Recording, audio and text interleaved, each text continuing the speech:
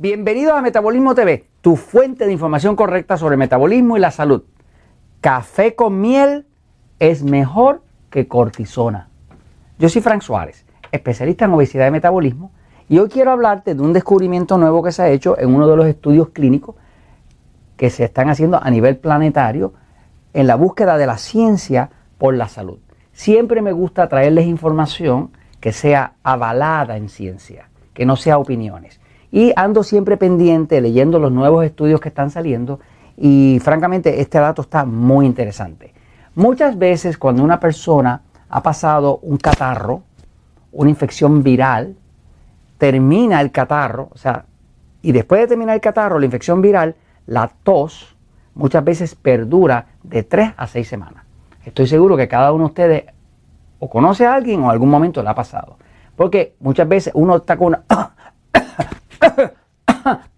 y sigue con eso que perdura después del periodo de la infección. Digamos, ya se fue la mucosidad, ya se fue la inflamación en la garganta y sin embargo la tos perdura. Eso le llaman tos post-infección. Los médicos siempre le ponen un nombre a las cosas, ¿no es? Tos post-infección. Entonces, ese síndrome de tos post-infección, ¿verdad? Es un síntoma que la medicina lo trata, generalmente lo tratan con cortisona. Voy un momentito a la pizarra, pero antes de eso lo que le quiero decir es que cuando hay inflamación en el cuerpo, cualquier inflamación, el medicamento principal de la medicina es la cortisona. Por ejemplo, una persona tiene asma, está inflamado los bronquios, le dan una bomba, ¿verdad? Con uno de los derivados de cortisona.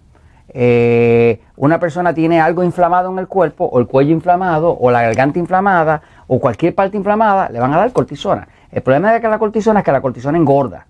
Pero además de que engorda, la cortisona tiene un efecto muy negativo sobre el hígado. Es bastante difícil para el cuerpo desintoxicarla, porque no es la misma cortisona idéntica a la que el cuerpo produce. O sea, que inclusive se le puede dar cortisona a una persona, pero no se le puede dar por muchísimo tiempo, y los médicos saben eso, porque empieza a suprimir el sistema inmune, el sistema de defensa, por lo tanto resuelves un problema, pero creas otro. ¿Qué pasa? Hay un estudio que se hizo con 97 personas que ya demostró que tomar café con miel es mucho más efectivo que inclusive utilizar cortisona. Voy a la pizarra a explicarlo. Le enseño por aquí. Estoy hablando de esto, ¿verdad? Estoy hablando de que café con miel es más efectivo, se demostró que es mucho más efectivo que utilizar cortisona, que utilizar un medicamento, que es un medicamento bastante peligroso, los medicamentos como la cortisona, ¿no? Voy a la pizarra un momentito, fíjense. Cuando el cuerpo está inflamado, como cuando hay una tos, o sea, esta persona tiene una tos, ¿verdad? Si tiene una tos, ¿ok? La tos es porque hay inflamación en el área, todavía queda algo de inflamación en el área de la garganta, ¿no? En este estudio específico, lo que encontraron, este estudio se hizo, la universidad, tuve que escribir el nombre porque tiene un nombre un poquito difícil, me lo van a entender ahora, ¿verdad? Este estudio se hizo en la universidad que se llama Bakiyatalayan University Hospital en Teherán, en Irán, ¿no? Es un estudio que se hizo entre el 2008 y el 2011 y incluyó 97 pacientes. O sea, dividieron el grupo en dos grupos casi iguales, 97, la mitad por un lado, la mitad para el otro. A una mitad le dieron cortisona.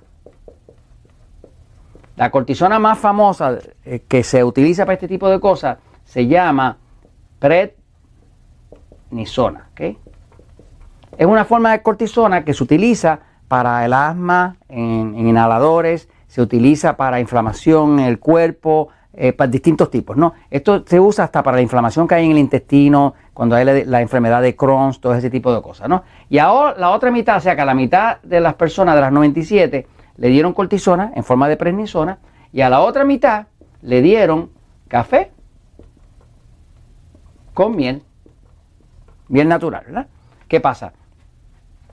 Cuando hay una tos o algo que es parte del sistema inmune que se está quejando, está tratando de salir de las bacterias para afuera, porque eso es lo que es la tos, es una forma que el cuerpo tiene de despedir algo que está dentro molestando. Es un esfuerzo del cuerpo por salir de algo que le molesta, algo que le está afectando, algo que le agrede, ¿no?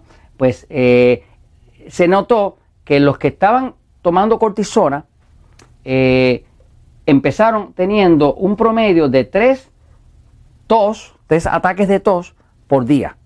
Y le empezaron a dar, por 2 semanas, empezaron a darle a un grupo, empezaron a darle cortisona. Esto se llama un estudio doble ciego, donde la persona no sabe realmente qué es lo que está tomando, ¿verdad? Para que no se influencie con su mente, no crea que es le llaman un placebo, ¿no? Placebo es la influencia que va a tener la mente sobre los resultados, ¿no? Pues entonces a un grupo, a la mitad de los 97, le dieron cortisona, y de 3 en 2 semanas de uso de cortisona se redujo a 2.4 promedio tosidos por día. Un bajón, bajó algo en 2 semanas, ¿no? Ahora, al otro grupo le dieron, que también tenía un promedio de 3 tosidos por día, le dieron café con miel, y este grupo terminó con 0.2. Lo que eso quiere decir es que básicamente aquí el 99% resolvió su tos. Y aquí, pues aquí bajo el 20% pudo reducirla, ¿no? Así que el 99% resolvió su tos de forma natural, café con miel, y acá estos usaron cortisona y pusieron su cuerpo en riesgo, ¿no? Ahora, ¿por qué esto funciona? Pues el café con miel funciona especial para los que tienen un sistema nervioso excitado. Hay otros videos dentro de Metabolismo TV donde va a ver que le estoy explicando el efecto del café. El café es el sistema nervioso pasivo y excitado. Los que tienen un sistema nervioso excitado tienen la sangre es un poco más alcalina de la cuenta. Los que tenemos un sistema nervioso pasivo, así como Fran, nuestra sangre es un poco más ácida. Digamos, la sangre de una persona de sistema nervioso excitado en su cuerpo, pues en vez de ser 7.4, pues va a ser un poquito más alcalina, que entonces va a ser, qué sé yo, 7.56. Eso parece poco, pero es un cambio bien grande, porque esto es una escala logarítmica que crece multiplicada por 10, ¿no? Y en vez de ser 7.4, pues nosotros los pasivos, pues empezamos a tener la sangre ya, qué sé yo, 7.31, más bajito, ¿no? Así que el que tiene un sistema nervioso excitado tiende a tener la sangre más alcalina. Mientras más alto el número del pH, pues más alcalino es. Mientras más bajo, más ácido.